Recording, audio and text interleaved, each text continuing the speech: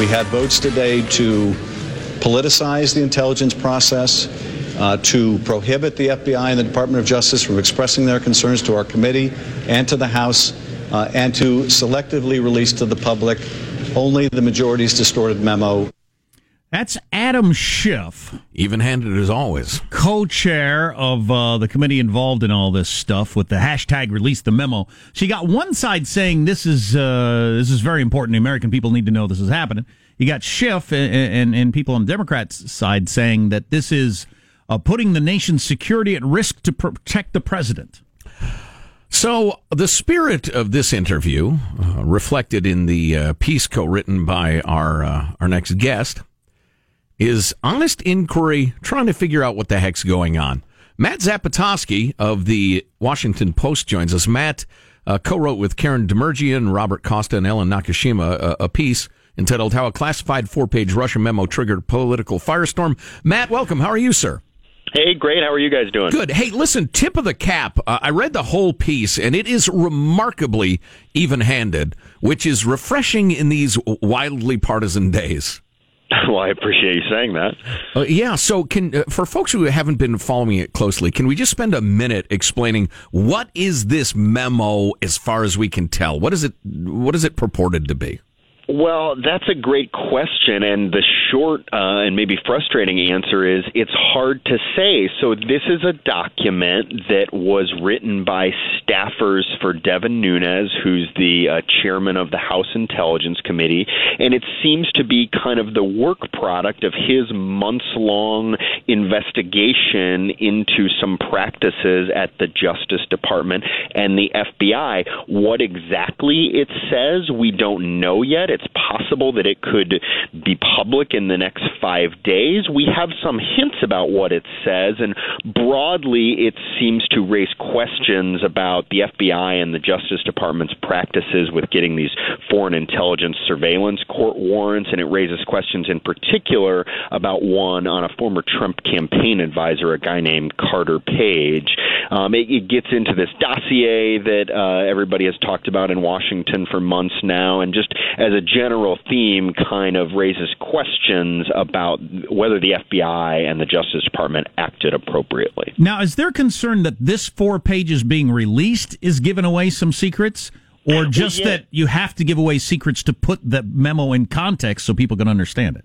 Yeah, it's both of those things. There seems to be some concern from the FBI director and the Justice Department about whether releasing this could give away secrets that maybe we don't want foreign adversaries to know, or that might sort of jeopardize our relationship with foreign partners. Foreign partners might read this and say, gosh, do we really want to share intelligence with the U.S. when their Congress can just force them to sort of out information that we gave them? So the Justice Department, before they had even read this thing, objected to its being released. They said, please don't do this, let us read it.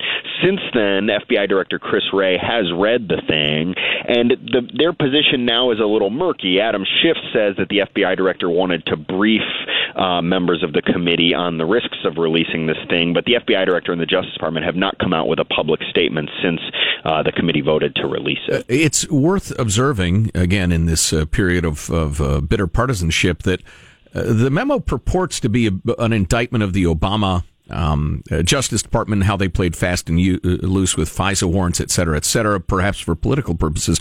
But the Trump Justice Department is coming out fairly forcefully and saying, don't release it.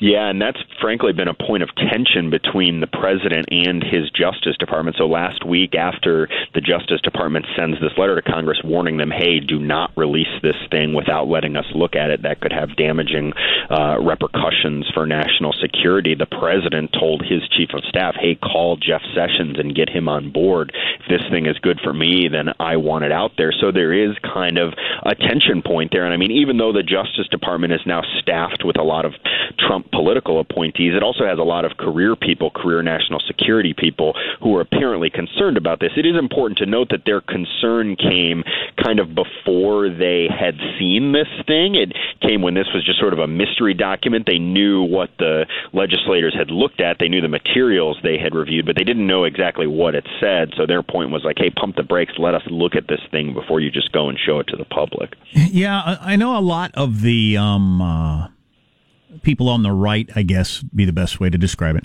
the Trump crowd or whatever, think they're trying to hide the fact that the Obama administration did some horrible things, and this memo will finally get the information out there. The flaw with that seems to me, as you mentioned, there's a number of Trump appointees in the Justice Department. You got Wray as the head of the FBI that have seen this stuff, and I would think that they would be willing to come forward and say something if we had a real miscarriage of justice going on.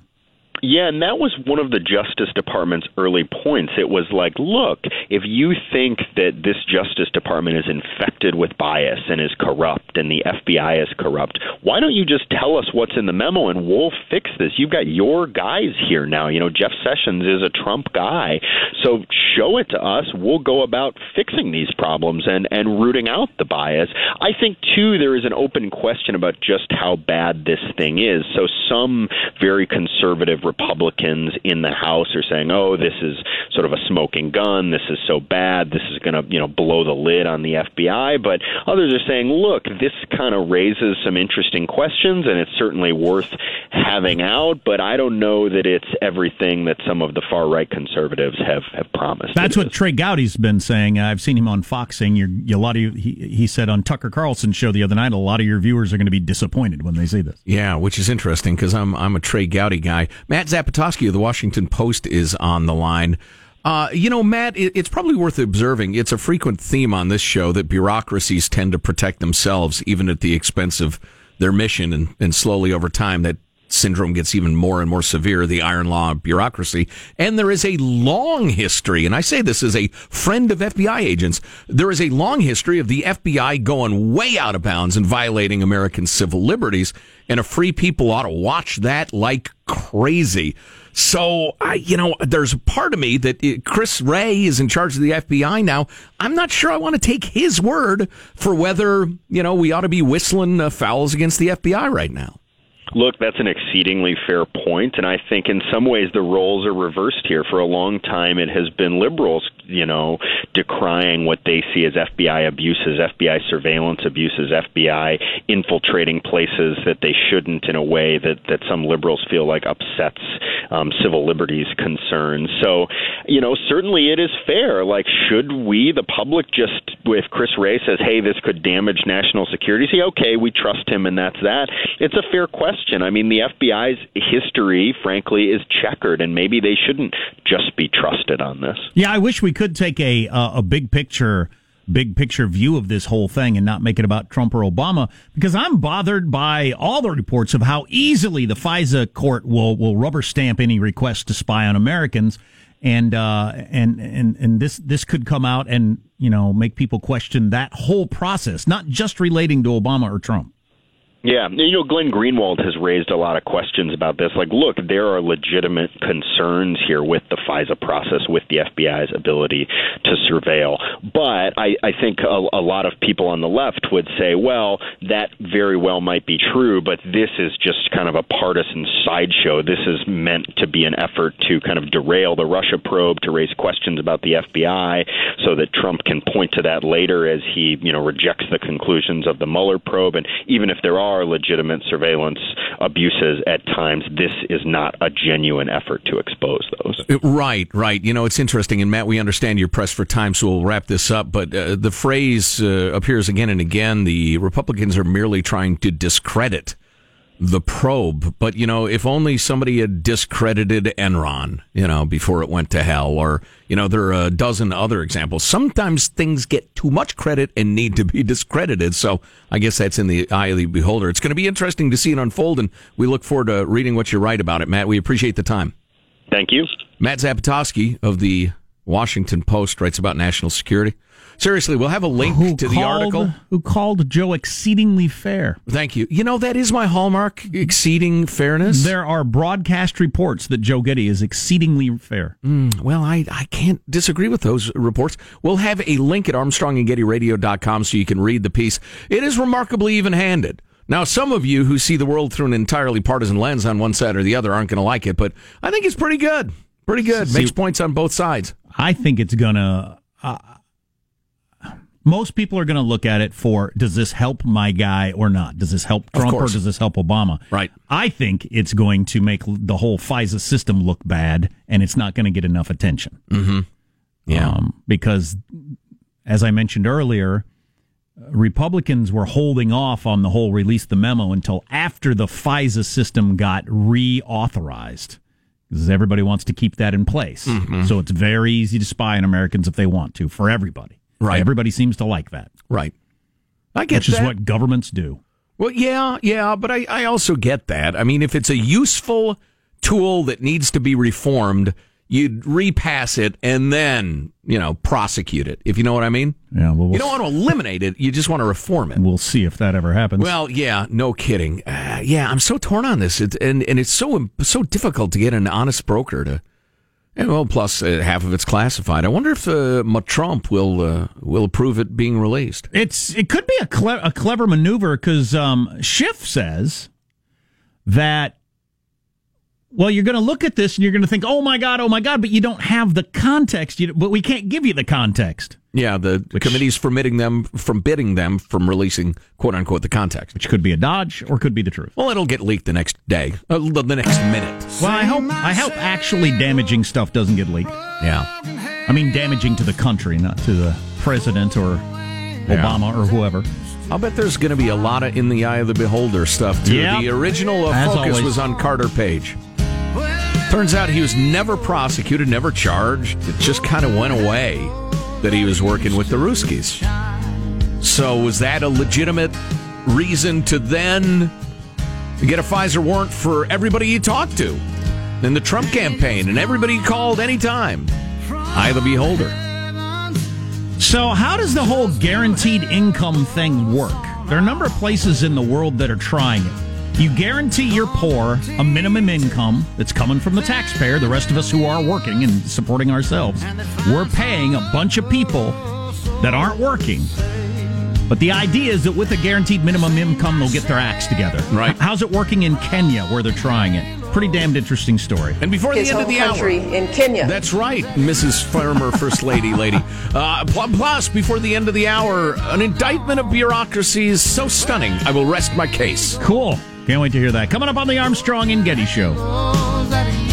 Armstrong and Getty. The voice of the West.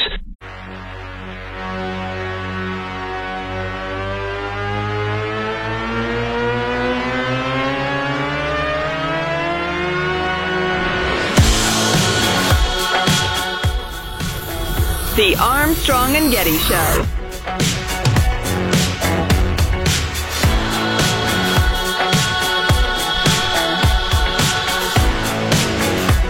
As I sort of expected, I kind of took it on the chin from the texters about buying fancy rats for my kids that have papers.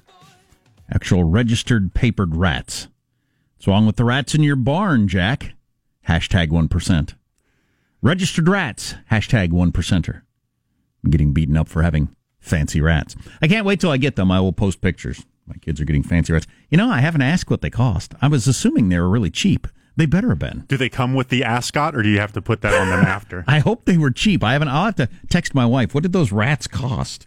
But anyway, we just posted to our website a video that's been making the rounds recently, I guess, of a rat taking a shower, it would appear. Yes. Wow. It's no pizza rat, but it's charming. Shocking. It's standing on its back legs like a person, and it's like washing its pits with soap and water. It's getting real good lather. Real good. It's weird. Do we still have that George Bush clip, Michael? It's troubling. Human-animal hybrids. Yeah, it's a little troubling. Yeah, wow. Shocking. We might have to have Charles Murray back on the... Whoops. I should turn my microphone on when I talk. Well, we might have to have Charles Murray back on the show for like a full half hour, maybe 45 minutes. He's a libertarian, and he is no dewy-eyed softy when it comes to structuring societies. And he's an advocate, he thinks, of guaranteed minimum income. And he explains, he's got a whole book out about it. He explains how he thinks it would strengthen society, it would make families want to stay together. He believes that people would actually work more and pull themselves up beyond that and not need it anymore, blah, blah, blah. That's his theory. I don't know. I've found his writing on it pretty compelling. Me too. And listen, in a vacuum, guaranteed income sounds like a terrible idea. Oh, yeah. It sounds like the sort of thing a person like me hates more than anything. Sure. So I go to work every day. You're going to take my money and give it to people who do nothing, and they're guaranteed to get that. So now they can do it the rest of their lives. While I have to go to work every day for the rest of my life because my taxes are so freaking high. But unlike dust mites, we don't live in a vacuum. You see what I did there? Wow, that was pretty good. Thank you. We live in a mind-bogglingly complex and expensive, tangled web of government programs that frequently encourage awful behavior. Yeah, often left out of the Charles Murray discussion of guaranteed income is you're doing away with all this other stuff. Right. All this other social safety net stuff is going away, and then it's the guaranteed income. So you do a lot of the math on the redundant, overlapping, wasted programs, and it's not near as expensive as it might sound. You're exceedingly fair. That's what I would say. Thank you. It's very kind of you to say. But they've been trying it in Kenya for 12 years. Thousands of people in Kenya have been getting a basic income for 12 years, an experiment that could redefine social welfare around the world. Have they already done 12 years, or they're in the midst of a 12-year? Yes. Yeah. Can you dig it? They're in the midst of a 12-year thing. I believe it's only been going on for a couple of years now. My 6-year-old has this thing he does. After he takes a bath, he comes running out into the living room naked. Of course. Dances around and says, "Can you see my privates? Can you, Kenya? Can you see my privates? Can you, Kenya?" That will be on the Grammys next year. Reflecting the ribald entertainment of our time. Anyway, so back to Kenya. Gotta have Nicki Minaj do that. Back to Kenya, the country, not can you slang Kenya. Say Kenya. Makes you sound sophisticated. Over a year since the study was launched, Give Directly... And say Afghanistan. I'll start. Give Directly, which is the organization that is trying this, has anecdotal evidence that universal basic income is reducing poverty and that some of the biggest concerns about giving people free money are unfounded. And while critics contend that basic income encourages people to form bad habits, people in Give Directly Village more often rebuild their roofs, pay for their kids' education, then quit work and let their lives waste away. Not then. Yeah. Okay. Yeah, yes, exactly. Well, yeah, that'd be... They rebuild the roofs, then they waste their lives. Right. No, they rebuild the roof. They'd rather do that than... Okay. Yeah. So there's a couple of psychological things going on here, and whether you buy it or not, I don't know. The idea that is if you're so poor, and the idea that you're ever going to have any money seems so far-fetched and crazy...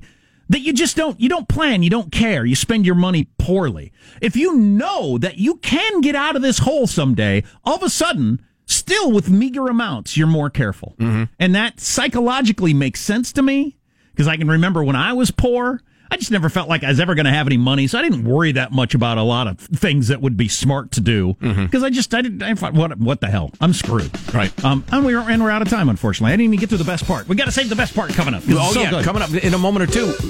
Well, okay, I don't want to steal your thunder in case the best part is what I'm thinking. What, the old welfare clip? The old... No. Okay.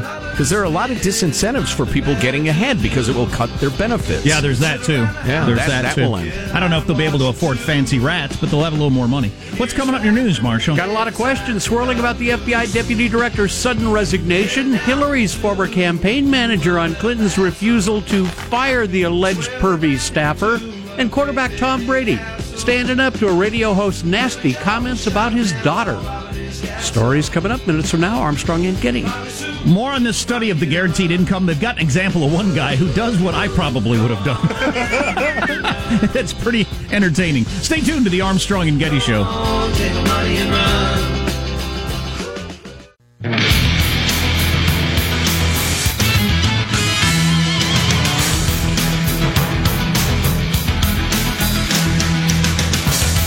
So more on this experiment in guaranteed income coming up. I mean, it goes against everything I believe. But if it works, it works. And one of my favorite libertarians believes in it, so that's what makes me give it a chance. I mean, handing people money and thinking they're going to do better with their lives doesn't make sense to me. But it is more complicated than that. Anyway, stay tuned. Right now, the news with Marcia Phillips. Well, President Trump has been quiet on Twitter as he gets ready for his State of the Union address tonight. Again, that's going to be 6 p.m. West Coast. Some observers, though, are wondering if he will maintain Twitter silence after the speech. Have to wait and see. Who's doing the response? There are 5 different ones. Okay. Yeah. Well, that whole thing's dumb, as I've been saying since 6 o'clock this One of morning. the Kennedys. The State of the Union Bernie address. Sanders is giving one of them. The State of the Union address is way overrated and just not that big a deal. And a lot of it is the pageantry that is because we kind of like the idea of having a king, which troubles me a lot. And then the response is even stupider. And now they're going to have 5 different responses? 6. I'm doing one. Well, there's nothing stopping anybody from doing a response. Go ahead. A lot of questions swirling around FBI Deputy Director Andrew McCabe's abrupt resignation ahead of his planned retirement in March. The 22-year FBI veteran was going to retire with his full pension. He's been a frequent target of President Trump's, who's accused him of bias because of his wife's past failed run for the state Senate in Virginia.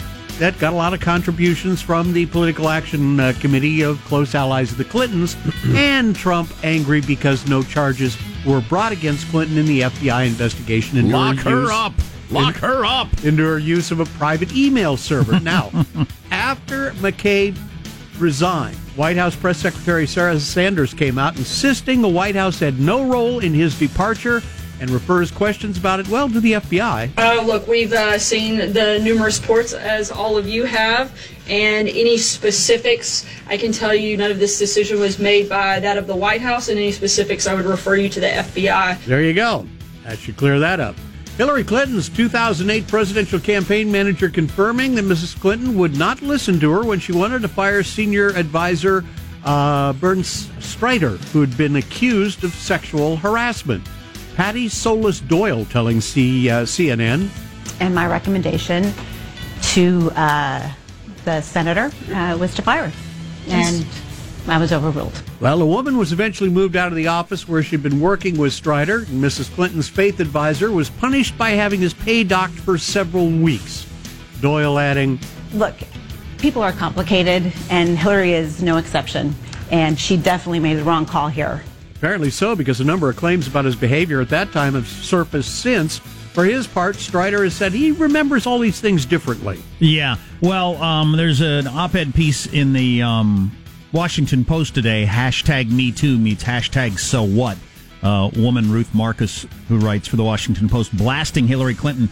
Not as much for what happened in 2008. Right. She said she wouldn't even have written a column about that because it was a different time, and you don't know what happened 8 years ago, and blah, blah, blah. Might not have written a column. It was Hillary's response of, I'm just happy to see that strong women raise their voices and always should, which was, she didn't even attempt a denial. Right. I mean, it was just so Clintonian, just blowing past the subject and pretending we're all too stupid to understand what you're doing here. And so this Ruth Marcos wrote an article just how she said it made her head explode when she saw Hillary's response to that. It was perhaps the most Clintonism ever. Yeah, Hillary is a bad person. And I think most Americans get that, which is why she lost to Donald Trump. She's a bad human being. And that gets overlooked in the discussion a lot. She's not a good person. Well, she's visibly, audibly, and I'm told if you get closer to her, smellably evil. You can smell the evil leaching out of her. Mr. President, Mika Brzezinski, who was a Hillary Clinton voter, killed Hillary over this morning on MSNBC. Really? I mean, that was just a more tone-deaf response in the middle of the #MeToo movement you could not have. I mean, it was as if Harvey Weinstein crafted the response. Well, he may have. They're buds. That's true. Tom Brady is ready, he says, to move on after a Boston radio host insulted his 5-year-old daughter last week. Brady's saying he's very disappointed when he heard that Alex Reimer called his daughter an annoying little pissant in reference to the Tom versus Time documentary.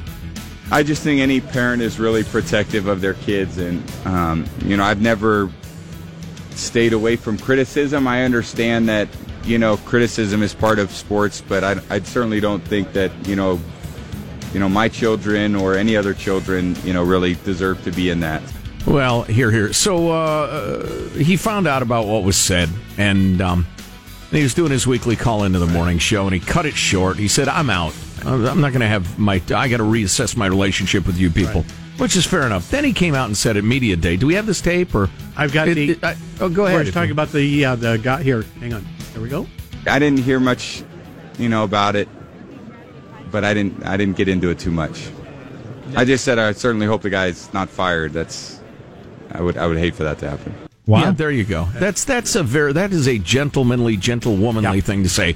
Look, it sucked and I'm mad and he ought to get spanked, but let's not take away somebody's living. He doesn't understand the way the world works. You need to demand the guy's firing. Yeah, I Start guess. a petition, get a hashtag absolutely. going. Well, you got to go after the advertisers of the show and get that guy fired. Because you disagreed, right? That's the only proper action. So listen, I heard the guy's screed and I saw a picture of him. He's like a 12-year-old. I mean, he's a really young guy. He's trying to make his bones in sports radio being really forceful and really controversial. I mean, you can't turn him off because you don't know what he'll say next. And he's just so self-consciously trying to be that guy. And I'm guessing not a parent. He can't be. Going after a 5-year-old, please. No parent would ever say that. There you go. That's a wrap. That's your news. I'm Marshall Phillips, the Armstrong and Getty Show, the voice of the West. If Tom Brady were not a famously fit professional athlete, I'd say, listen, give him one shot at the guy. Oh, jeez. Let's settle it the old-fashioned way. What, I see you blanching over there. I see you cringing over there, Mr. Modern Man. Let him settle it the old-fashioned way. I was just looking at stats here today. If I ever, for some reason, I picture if I met Tom Brady, we'd be about the same size because the way he looks on TV. Yeah. He would be the biggest person you've ever seen. Right. Practically, if you ever met him. He's just surrounded by behemoths. Anyway, more on the guaranteed income thing. It's pretty interesting in how one guy handled his guaranteed income the way I would have. Stay tuned to the Armstrong and Getty Show. This is Armstrong and Getty, the voice of the West.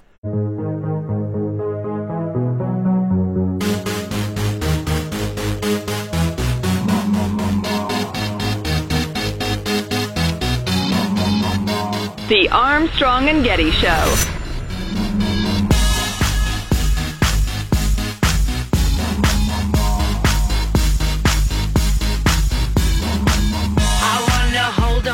What's up? Yeah, I'm really taking a beating over buying fancy rats on the text line. I just fed my snake a rat. Maybe next time I'll put a little parsley leaf on it to make it a fancy rat. Wow.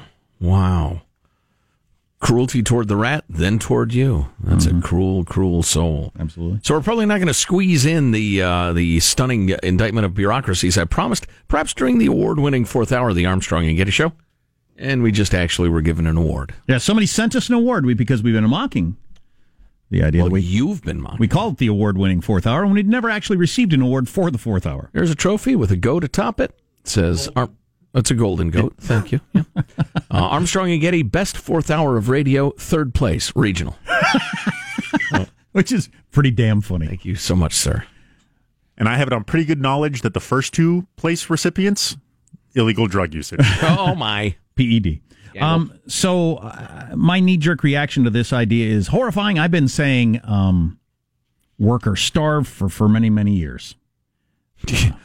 In Jack Armstrong's America, you're on your own. Yeah, I think that'd be a great idea. Oh, my. I think that'd be a great idea. The cruelty! If you're physically and mentally capable of taking care of yourself. Sure. Always with that caveat, but that should be understood by any sane person.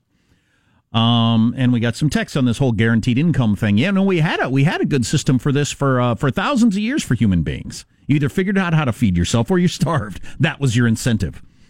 But there is some belief around the world by some economists, including like libertarian conservative types, that if you have a guaranteed income for everyone, the poorest people will start to get their act together. They'll be more likely to stay together as families. You actually can eliminate a lot of your other programs that aren't accomplishing anything. And also, they weave a web of dependency, and it's like a spider's web. It's impossible to escape from.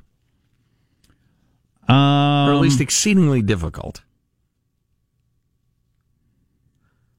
For the record, I've gone from hating this idea to really liking it, with one caveat. Well, go ahead. Well, the caveat, as a number of people have pointed out, as I've announced my embrace of it, is that do you really think all those other welfare programs that buy votes will actually go away? Right. And I'm caught flat-footed.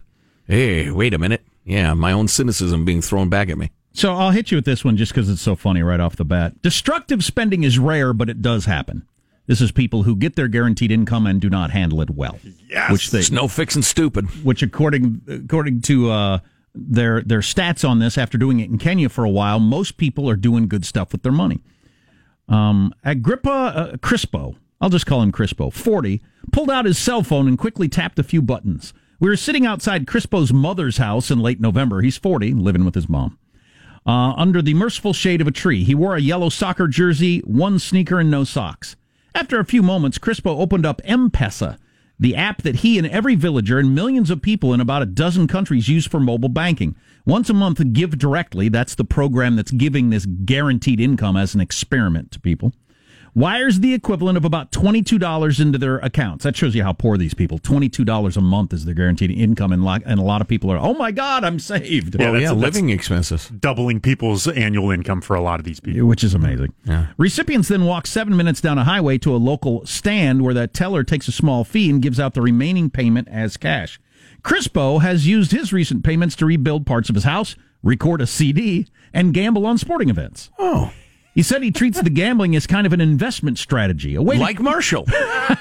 A way to quickly turn $10 into $50, which he says he can then use on more sensible purchases like food and clothes. Like turning $50 into $200. Like turning $200 into no dollars. So do your gambling. You effing idiot. Do your gambling first, then use some of that extra money on food and clothes. Right. Seems perfectly reasonable. I can't use the money on food and clothes and then have extra money for gambling. I got to have this guy do my financial planning for me. Gambling also helps Crispo recoup losses he recently incurred from recording his CD, he said. After Crispo completed the album, his recording partner disappeared with the money that was supposed to go toward making copies to sell. Damn it. For my next project, I'm going to be more careful, Crispo said. I'm not going to make the same mistake because I think about that money that I put into my production, and now I can't get it back. I feel very angry. So, yeah, he lost some money, but he bought a lesson. And apparently he bought a shoe as he's sitting around wearing one shoe. He recorded an album there in the middle of a village where the average yearly income is $10. I know what I'm going to do. I'm going to become a hip-hop star. I like your album. I can't afford to buy it. You could be Jay-Z reincarnated, but I can't afford to buy your album, or have a stereo to play it on. So that's where I'm really lacking. I can't afford your CD or anything to play it on, and I don't have electricity or batteries. But have you heard his track? I Wish I Had Another Shoe. It's really good. Anywho, when an organization or governing body doles out free cash, it does so with the understanding that some percentage of people will spend the money on risky pursuits like gambling and recording music instead of basic needs. Advocates often claim this is an upside to basic income since people can pursue creative projects instead of toiling away at a day job. Please. Yeah, I think that's a bunch of crap. Fantasyland. Destructive spending is rare, they say, and this happens, which is interesting. I don't know why it doesn't happen already in society, but it happens when you got the guaranteed income, it would seem. That the people there in the village, if that guy's not got any money, they just say, F you, dude, you get as much money as I do, and you spend it on gambling and recording an album. That's your problem. Right. That's kind of where I am already on a lot of this. Mm-hmm. You have a car, you have a nice car and a big screen TV, and now you're broke.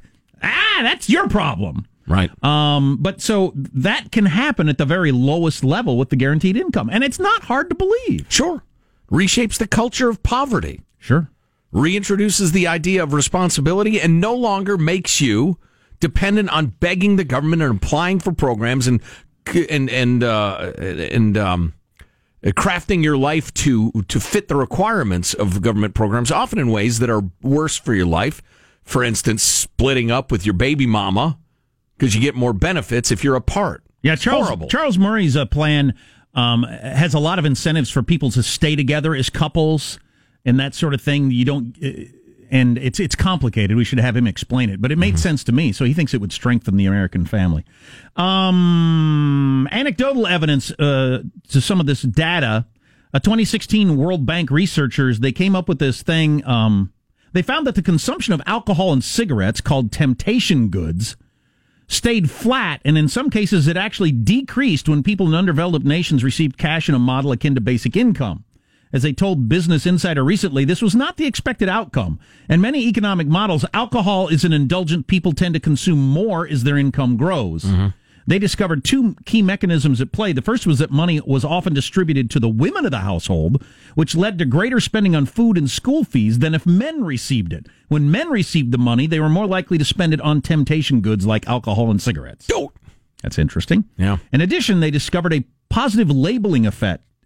Each transfer came with the verbal label that the money was intended for household needs. There was no threat of punishment. Recipients were merely told, this money is to improve the lives of your children. This money is to help your business. If you tell people money is for a certain thing, they're much more likely to spend the money on that one thing. Wow, how interesting. Yeah, I mean, it seems like who would be stupid enough to fall for that, but apparently that's the way we're built. I don't know. I want to do more reading on it. Yeah, it runs counter to everything I believe. I do like that at the very lowest level of people saying, hey, if you can't get your act together now, I don't know what to do for you. Right. And I think that's perfectly fair. It will diminish the power of politicians to buy votes. It will diminish their power to have never-ending issues that motivate people to go to the polls. And so I suspect it will be very unpopular among the people who claim most loudly to be compassionate toward the poor because they will lose their hook. Ooh, it'd be interesting. In fact, I can practically guarantee that, which is sad. Yeah. We've made you sad. So I recorded a CD and did a little gambling. I thought the Washington Generals were due. How many games can they lose in a row? Recorded a CD with a guy who then ran off with the money. The title is Damn, It's Hot in Africa. I think you'll like it. Stay with us. The award-winning fourth hour coming up on the Armstrong and Getty Show. For some of you.